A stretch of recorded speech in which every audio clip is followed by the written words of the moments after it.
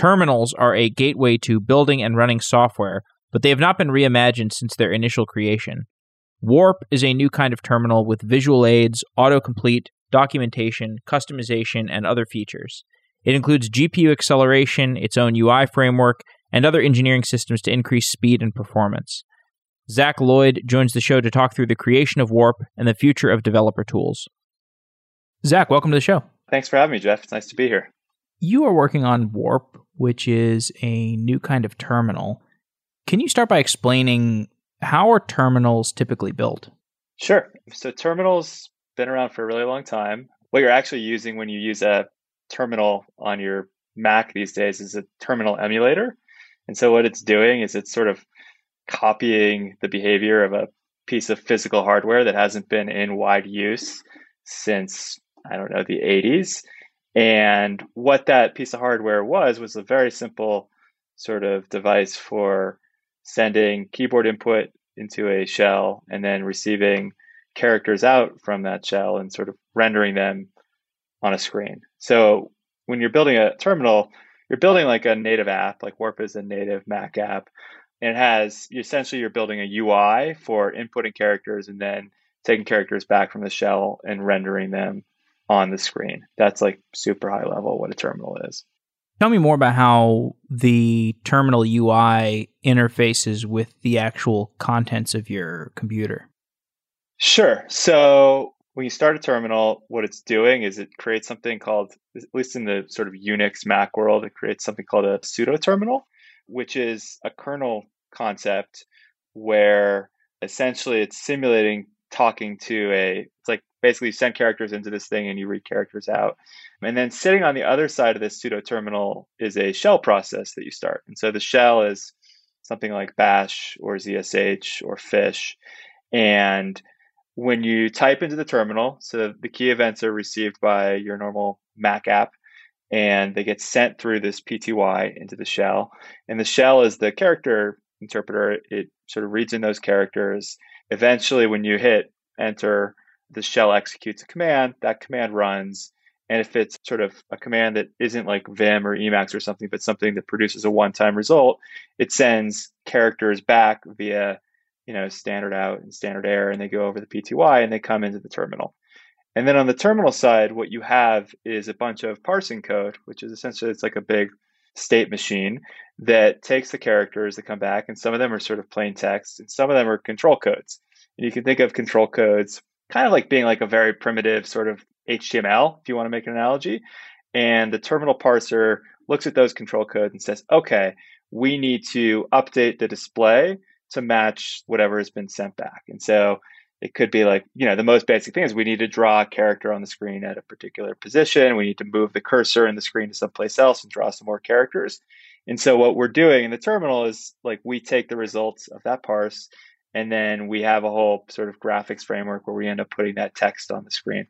What are the flaws of conventional terminals? It's a great question. So you can view these things as flaws or strengths, but there's this very strict sort of separation between terminal and shell. And the terminal really doesn't have any knowledge of what is being run behind the scenes. So this is one of the things that we're trying to address in Warp. And what that means is like the characters that come back, when the terminal displays them, it displays them as just one big buffer of text. And so, for instance, you have no like delineation of when one command started and ended and what output it produced. It's just a big buffer of text.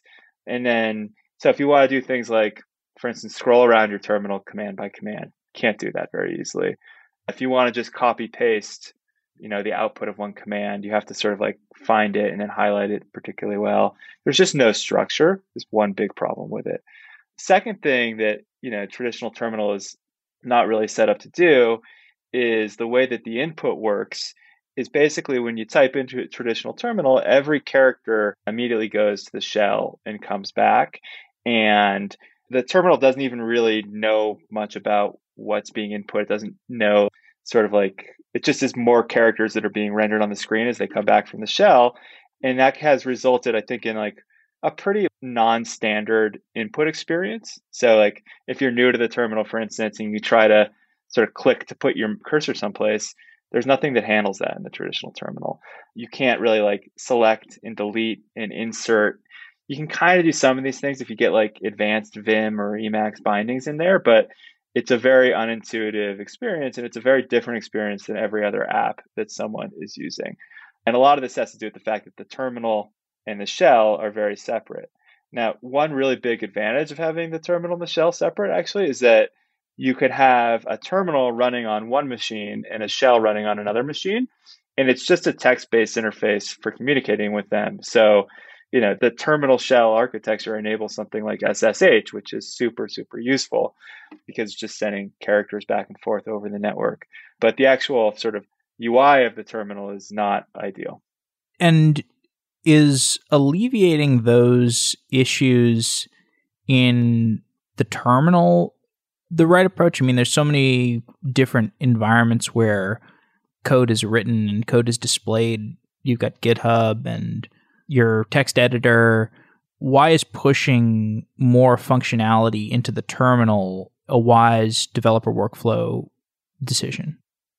Yeah, it's a great question. I guess the way that I think about this is we're not actually trying to push more work into the terminal.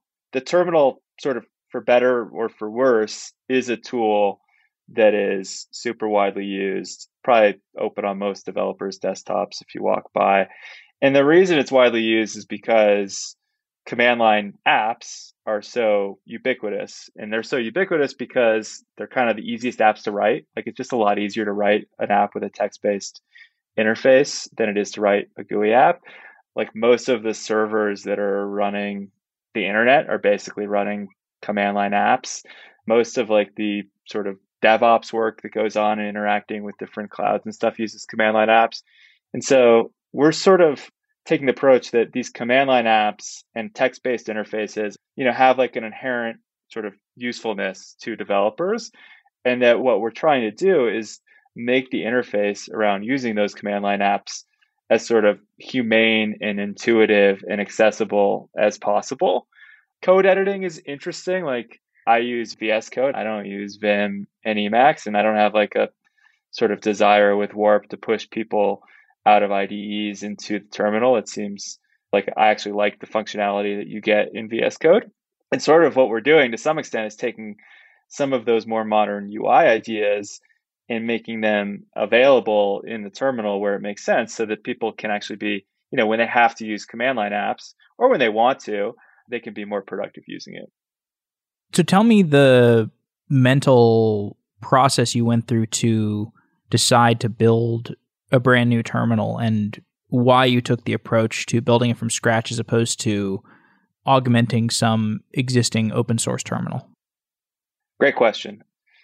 A big part of the reason that we did Warp is just sort of personal. Like my background is I've been an engineer for the last 20 years, and I've actually never been a terminal power user. I've always thought that the terminal was like a useful tool with a very weird interface that could often be frustrating. But I also always worked with engineers who were really good at the terminal, really good at using the command line, and they could do things that were almost like magical when it would, we'd be in the middle of a firefight and they'd be able to like look through the logs in a way that I could never do. Or like they just had all of these productivity shortcuts, which when I saw them working, I was like, wow, they're actually being much more productive in this environment than I am. And, a big part of the goal with Warp and the inception of it was, can you build something that unlocks that power for everyone? If you assume everyone's going to be doing something with command line apps, how do you make the experience that the power user has, which, it often really configured their terminal. They've learned a bunch of keyboard shortcuts. They've read the man pages. How do you make that experience more readily available to the rest of developers? And so that was a big part of the idea. And then the other part of the idea was like, when I was looking at this app, I was like, it seems very archaic from the perspective of like, it doesn't work the way that most of your other developer apps work these days, which is to say it doesn't like leverage the fact that the internet exists. It doesn't really have any primitives to help teams work better together.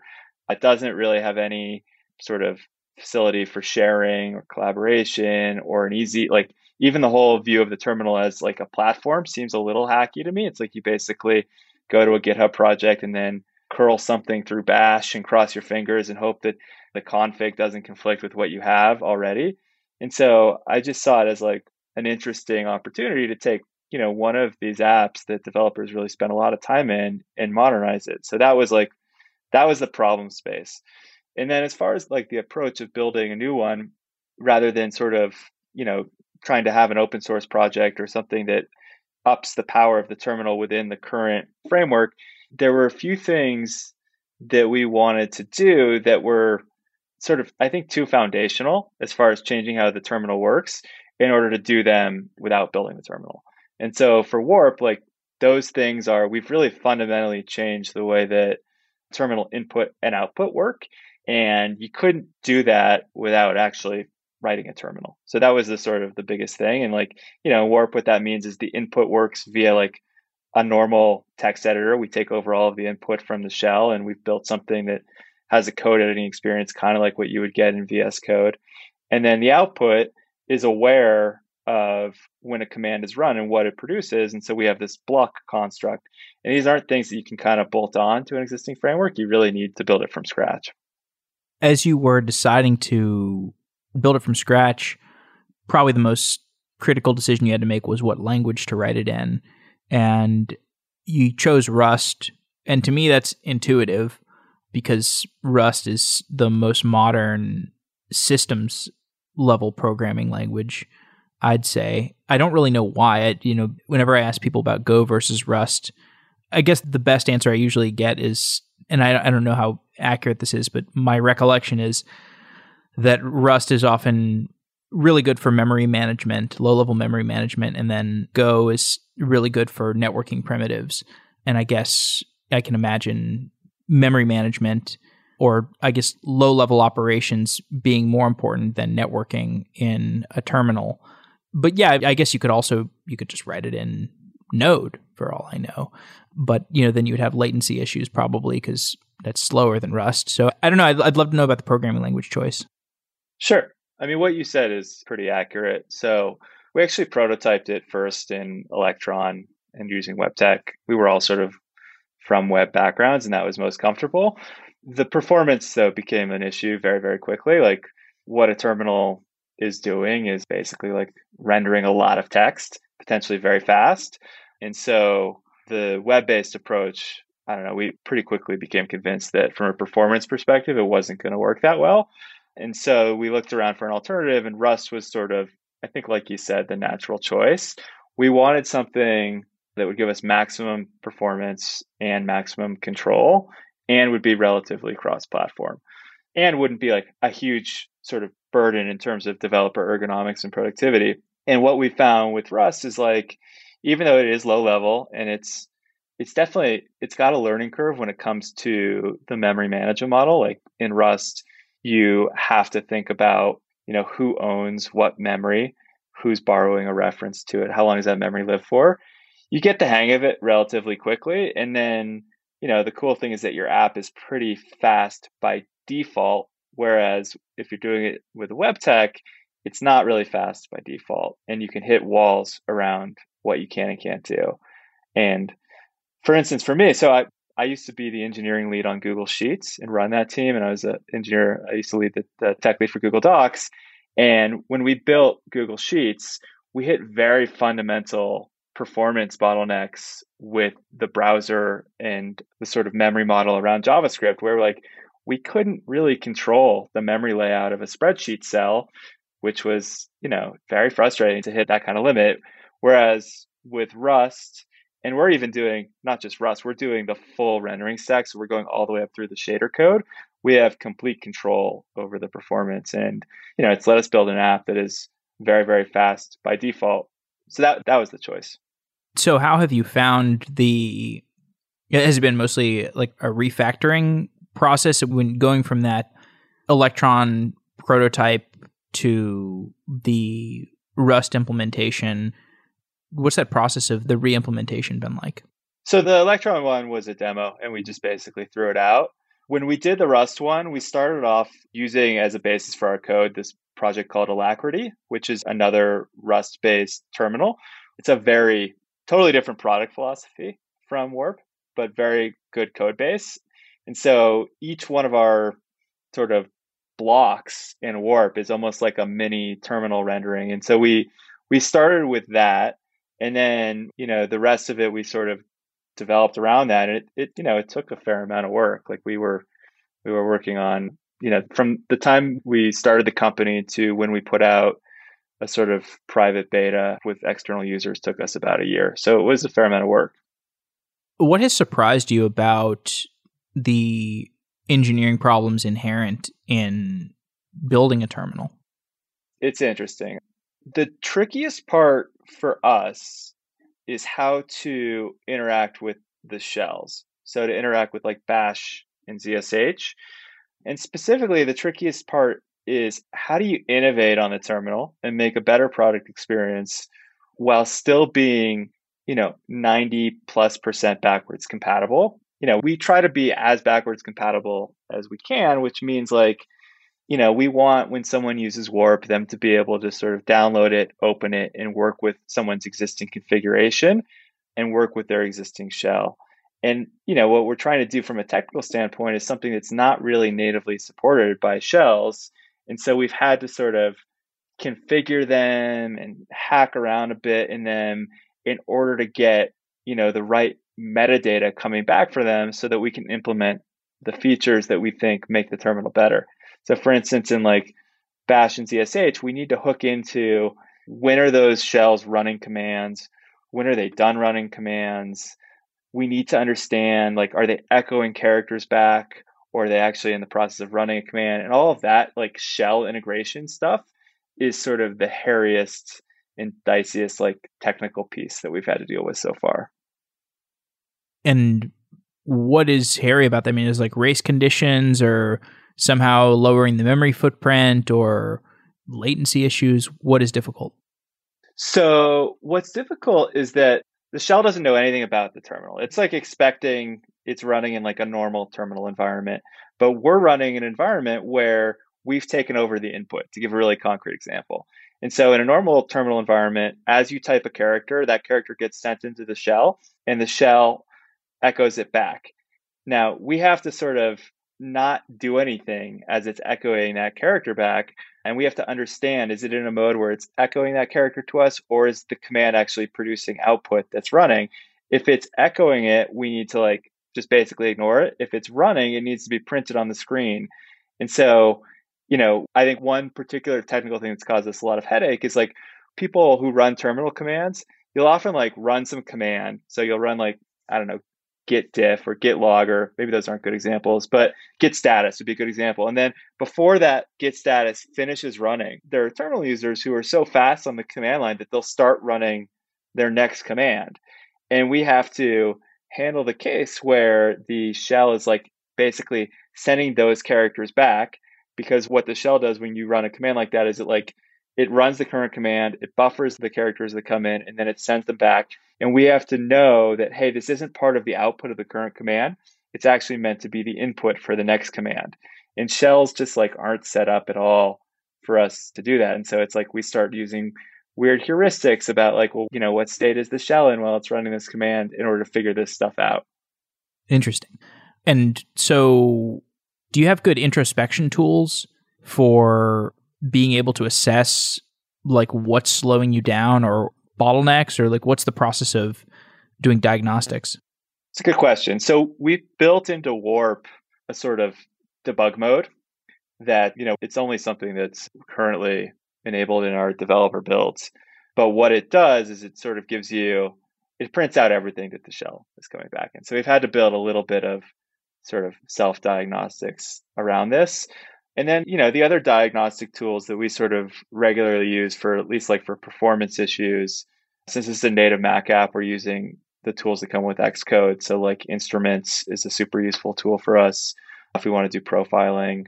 Since we're doing all of like the rendering ourselves using Metal and, writing directly to the GPU, Instruments has a really good sort of GPU snapshot and debugging tool that we use to debug rendering issues. And then, on the sort of testing side, we've also built a bunch of, I think, pretty cool tools where you can run Warp in a sort of headless mode and write integration tests against it so that, if you want to simulate, hey, a user is typing XYZ and that goes into the shell, we want to then like assert that the terminal is in a particular state after executing it, kind of like, Selenium for web tests or something like that. We have the ability now to do that and to do it against sort of different shell configurations, right? That's another thing that is complicated. It's like there's all different versions of these shells, kind of like, in the browser world, it's like there's Edge and Firefox and Chrome and different versions. And so we've had to deal with something similar around, accounting for all these different configurations as we sort of debug and test. Tell me more about that debugging and testing process. Sure. So some of it is just the normal Rust unit testing. So Rust has got a great facility where if you run cargo test, it will find all of your tests. And so our code is like pretty significantly unit tested. If we want to write integration tests, what we do is actually we just added this very cool thing where you can sort of grab a snapshot state of Warp. So basically, if you want your integration test to start from a particular terminal state, say you want like these 5 commands had been run, and then what you're going to do is you're going to test it like right-clicking on a block brings up the appropriate context menu and choosing an item puts the right thing on the clipboard. So you can basically bootstrap the integration test to run from a particular state. And then you write a test which sort of says, hey, simulate a mouse click here, simulate a key event here. And then you allow like a frame or two to pass. And then you can assert that the model and the view are in the correct state. And you can do this locally. And you can actually, when you do it locally, you can actually sort of pull up Warp and see it running as though a user was doing the thing. And then when we commit it, what we do is we have GitHub Actions that run these integration tests sort of through GitHub's CI platform on native Macs in the cloud. And we are able to actually do that against different like Bash configurations and ZSH configurations. So it's, I don't know if anything like it exists or not, but it's been super useful for us for preventing UI regressions. Have you had situations where the UI lies to you and you can't get the UI synced to what is actually going on? That's interesting. I mean, we've definitely had flakiness in these tests, as you are apt to get with any kind of test that tests a full application in a full system. The way that something like what you're saying would happen is if our sort of view model, like the model was out of sync with the UI, which is totally possible. Like one of the things that we do in order to improve performance is that all of the parsing of the text that comes back from the shell happens on a separate thread from the main thread. And so, it's totally possible that we would have like a concurrency bug or something like that, where when we go to render the view, we aren't rendering like the correct state, or the state has somehow changed in between rendering a frame. So we've had weird bugs like that, but it hasn't been that common. Let's talk about some of the implementation of features. So collaboration is one feature you're trying to implement. Collaborative terminal that seems like a pretty good step change from traditional terminals. What are the difficulties of implementing collaboration? Yeah, so we haven't done real-time collaboration yet. The only collaboration feature we have right now is for any command you run, you can basically say, I want a shareable snippet, which gives you a permalink to that command that you can then like Slack to people or, share, post wherever, and they'll be able to see what command you ran and what its output was. For the real-time sharing, the way that we want to do it, I mean, I can talk about the challenges because we've looked at it quite a bit. We want to basically for any terminal session that you do in Warp to be able to get a link to it that someone can open and sort of like, Google Docs or Figma, be able to see a live view of what's going on and maybe even participate in the session. In order to make that work, like one thing we need to do, which is very technically challenging, is to do a web rendering of Warp. And we want to do it using the same Rust code base, which means essentially the Rust code needs to compile to WebAssembly. And the platform specific pieces. So like the event inputs and the rendering primitives, we need to port those from being Mac specific to being web specific. So for instance, like we need to switch from using Metal to using WebGL. And so the web piece of it is one big piece of it. A second piece of it that will be challenging is how do you sort of do the server coordination of it?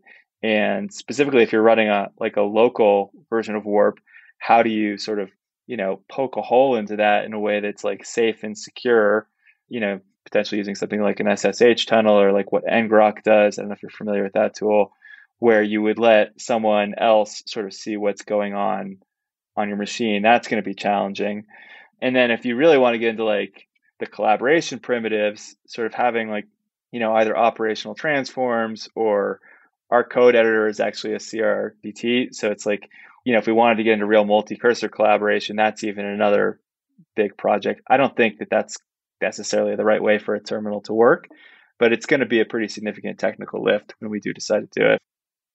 What about integration with Git? Are there opportunities to build better tools for Git workflows?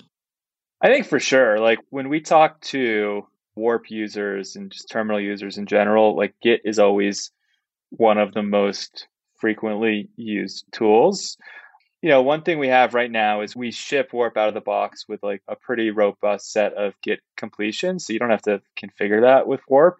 And the UI that we have shows documentation around what you're doing with Git as well. So that's one way that we've sort of helped people, but I think it's actually pretty minimal. A new feature that we're building right now, I think will be even more useful. It's a feature called workflows. And the idea is that instead of assembling a command word by word and using completions to build something up, what you'll be able to do is sort of save and share an entire command. And like the example that I always use with Git is like, I always forget, like, how do I undo my last commit? And it's like, I forget, it's like git reset -- soft hard tilde head, or it's something like that. Whereas we want to create a sort of searchable, shareable library of little workflows that, help you find the whole command rather than doing it on a word by word basis. And then part of that can expand into even doing something that's like, almost like little like internal UIs or internal like workflow apps to make some of these more common things that you might do in Git. Like, how do I check out a file from another branch? Or how do I do some complicated rebase? All those things having better documentation and being easier to like find and execute in the terminal. So I definitely think there's a lot of scope for improvement. I'd love to know more about what you said about the GPU interface versus the Metal interface. I don't know much about either of those. Can you just tell me about what those interfaces are and like what coding to them looks like? Sure. So Metal is Mac's like kind of shader language. So it's like the interface into if you want the GPU to do your rendering. And it's similar to OpenGL or WebGL if you're familiar with those. But what you're essentially doing is you're writing code in something called a shader language. And what that shader language does is it sort of lets you, there's usually a couple of different phases in it. So one phase is like figuring out, what shapes you want to draw. And typically you're passing information into these shaders in the form of like sets of vertices. So, imagine you're trying to draw a rectangle on the screen. You would pass in, let's simplify it and say 4 vertices. And the shader programs have basically code that let you sort of interpolate between those vertices what the values should be at every pixel. And so, you pass in these vertices, you say, I want to draw a rectangle at a specific spot. And then you can write something called a fragment shader, which gets called essentially on every pixel in like a massively parallel way. And what its job is to output a color at that pixel. And so the point of all this, and this is like how like video games work, and like basically at the end of the day, pretty much everything on your screen right now is being rendered through the GPU. The point of it is it gives you massively parallel computation of what like the pixels should be at every position based on like passing in a few set primitives. And so, what we do with warp and what those primitives are, it's kind of interesting. It's like if you're writing a terminal program, you actually don't need that many. You need the ability to draw a rectangle, and that rectangle needs to have things like borders and background colors and perhaps like rounded corners. So rectangles are one primitive that we've had to code into this. You need the ability to draw images. And so GPUs are actually really good at drawing images. You need the ability to draw text. Those are probably the three biggest things. So what happens in Warp is like we have all of this, sort of UI code that prepares a scene. And you can think of a scene as a collection of these primitives. And then, at that point, we hook into Apple's specific interfaces for passing data into these shaders. And then you basically say, okay, shaders, take this data and render a frame. And what comes back from that is all of the pixel data, which is, what shows up on your screen. And we're doing this constantly, at like 60 FPS or even like higher FPS than that as someone scrolls around in the terminal or as new text comes back. Are there any engineering challenges you've encountered in making those scenes amenable to the human view? I mean, I guess more UI or display challenges, like how to actually present I mean, when I think about like a terminal, it's very primitive in how it typically displays things to people. It's very utilitarian. How have you like improved the UI experience for building a terminal? Yeah, so one of the things that's really different about Warp is that we're able to do sort of arbitrary graphical sort of things within the terminal. We aren't just limited to the character grid. And so, for instance, if you, play with Warp and you hit tab, you get a completion menu, which is sort of similar to what you would get in VS Code. Or if you do Control R, you get a visual search through your history. Or if you do Command P, you get a command palette. So we have all these different UI elements, which are meant to make, using the terminal more intuitive in Warp than in other terminals. And to support this, we've had to support sort of a richer set of UI primitives than just rendering characters. Some of the things that are challenging, if you're trying to do them on the GPU, like doing gradients is an example of something that takes like a bit of math. Doing like rounded corners, doing drop shadows actually is relatively sort of challenging to do in an efficient manner using just like the math primitives of the GPU, but it's all sort of doable. Text has been a pretty interesting challenge. So the way that text works in Warp is, we essentially ask the Mac. So Mac ships with some platform frameworks around text layout, like called core text. And we, if we want to render a string of text or a paragraph of text, we ask core text essentially for like, what's the layout? And the layout algorithms for text are pretty complicated. And like, there's a lot of different languages and there's different kerning for every font and different, if you want ligatures, you need something special.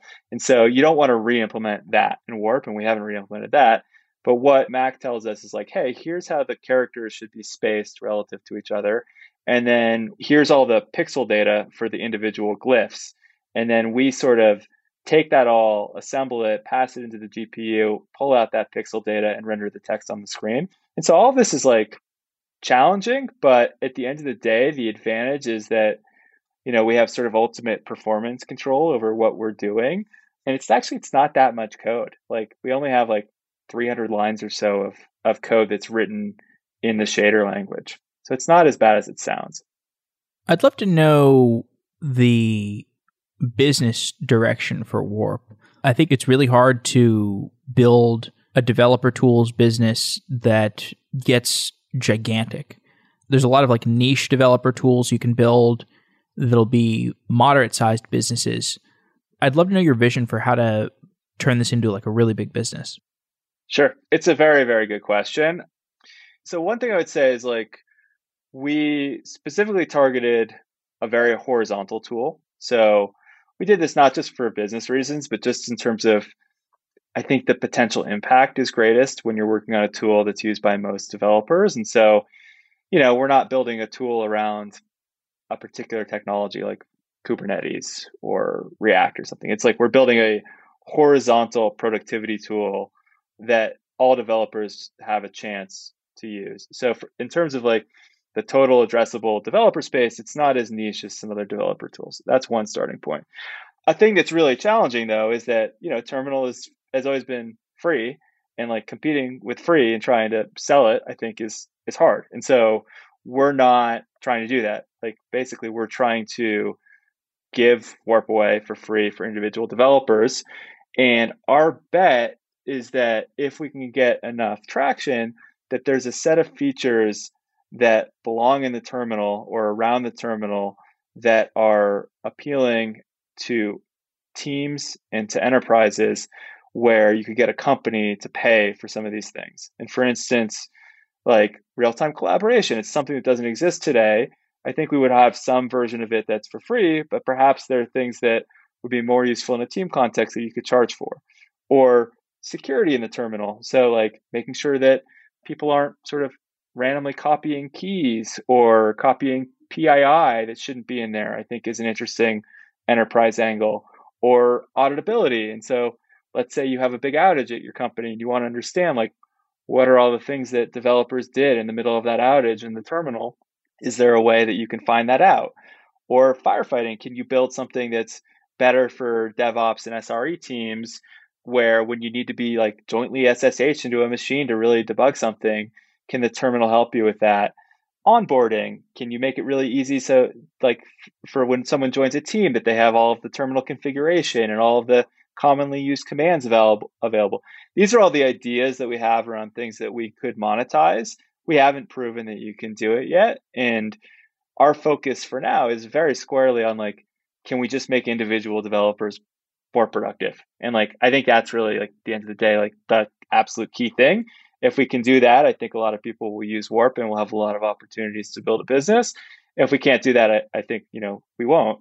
And then, one thing we are explicitly not doing, to be clear, is like building any kind of business around like sucking up people's data from the terminal and trying to monetize that. That's like, we want to build something that people want to pay for because it makes them more productive in the terminal. How have you seen adoption of Warp versus other, like I would say, newer terminal paradigms? Like there are a few others like Fig, and then there's web-based IDEs like Replit. Mm-hmm. Do you see these as like complementary or mutually exclusive? And how do you see the preferences for different adoptions?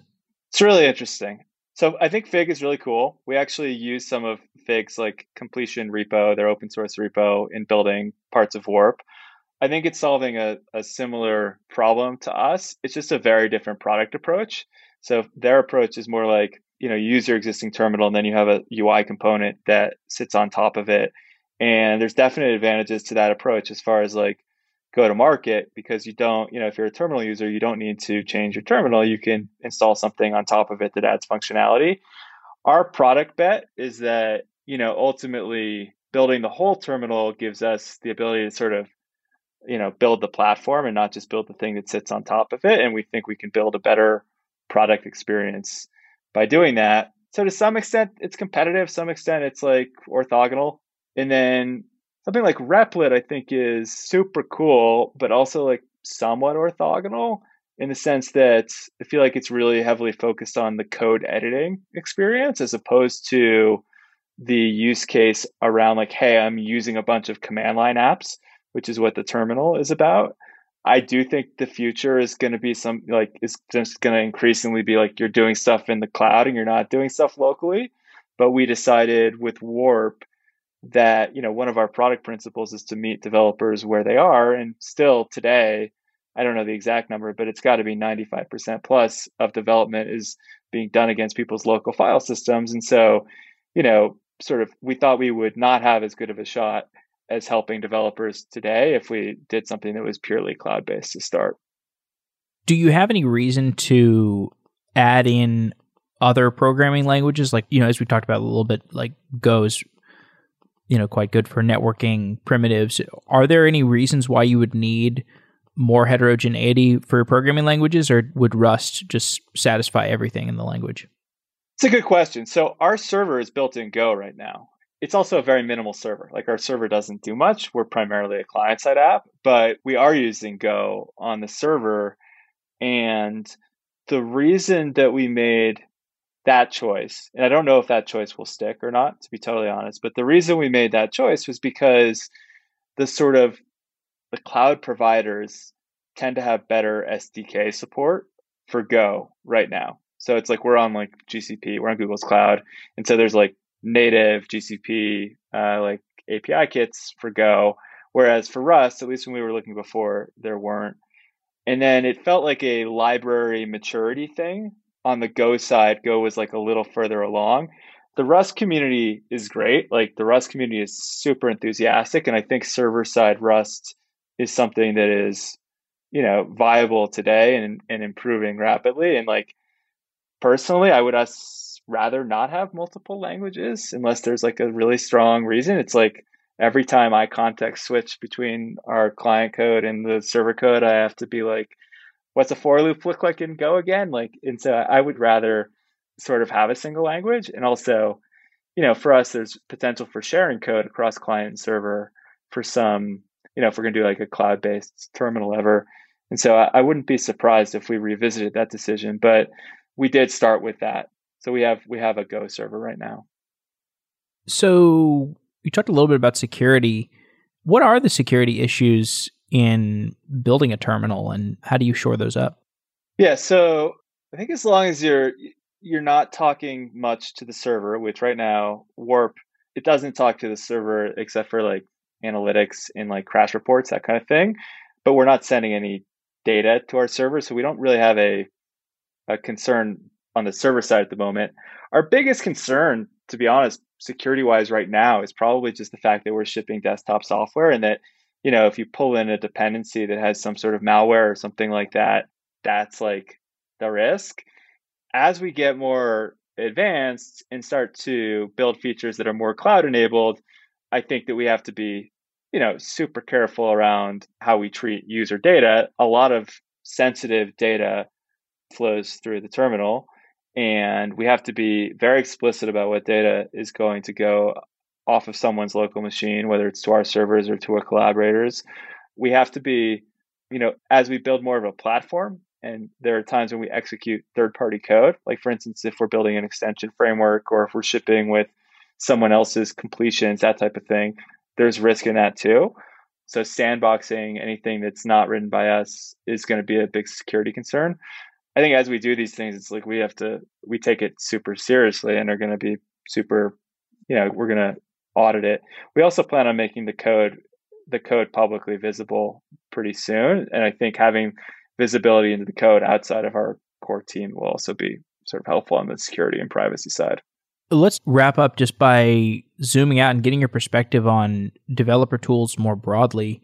How has your usage of modern developer tools changed over the last few years? What are you using these days, and what anticipations do you have about the near future? Yeah, so like my super broad perspective on sort of the developer world is something like, I sort of think of it in terms of product and infrastructure. On the infrastructure side, my personal take is like, it's always changing. And like, there is a gigantic sort of like long tail of ways that people do databases or languages that people use. And they're always changing. It's like, at one point it was React, then it was Vue, then at some point it was Angular. It's like the technologies, I think, are rapidly changing. And same thing with like Docker, Kubernetes. I don't know what's coming next, but I am very confident that the infrastructure and language world will always be somewhat fragmented and always changing and not converging. That's my personal opinion. People may disagree, but I just feel like empirically that's been the case. On the product side, I feel like it's a little bit less fragmented, and it seems to me that VS Code on the code editing side has become, it's not like dominant, but it is like the de facto tool that people are using. It's what I use. And they've managed to build something that I think is like pretty good. But the really big benefit in it is that there's a sort of network effect around the extensions that are available for it. So it's like, it has good support for Rust. And if I switch to Go, it has good support for Go. And if I need a JSON viewer, it has good support for that. And so the community and ecosystem around it, I feel like, is super valuable. That's like the main, besides like the two tools that I use that I have open on my computer all day long at this point are Warp and VS Code.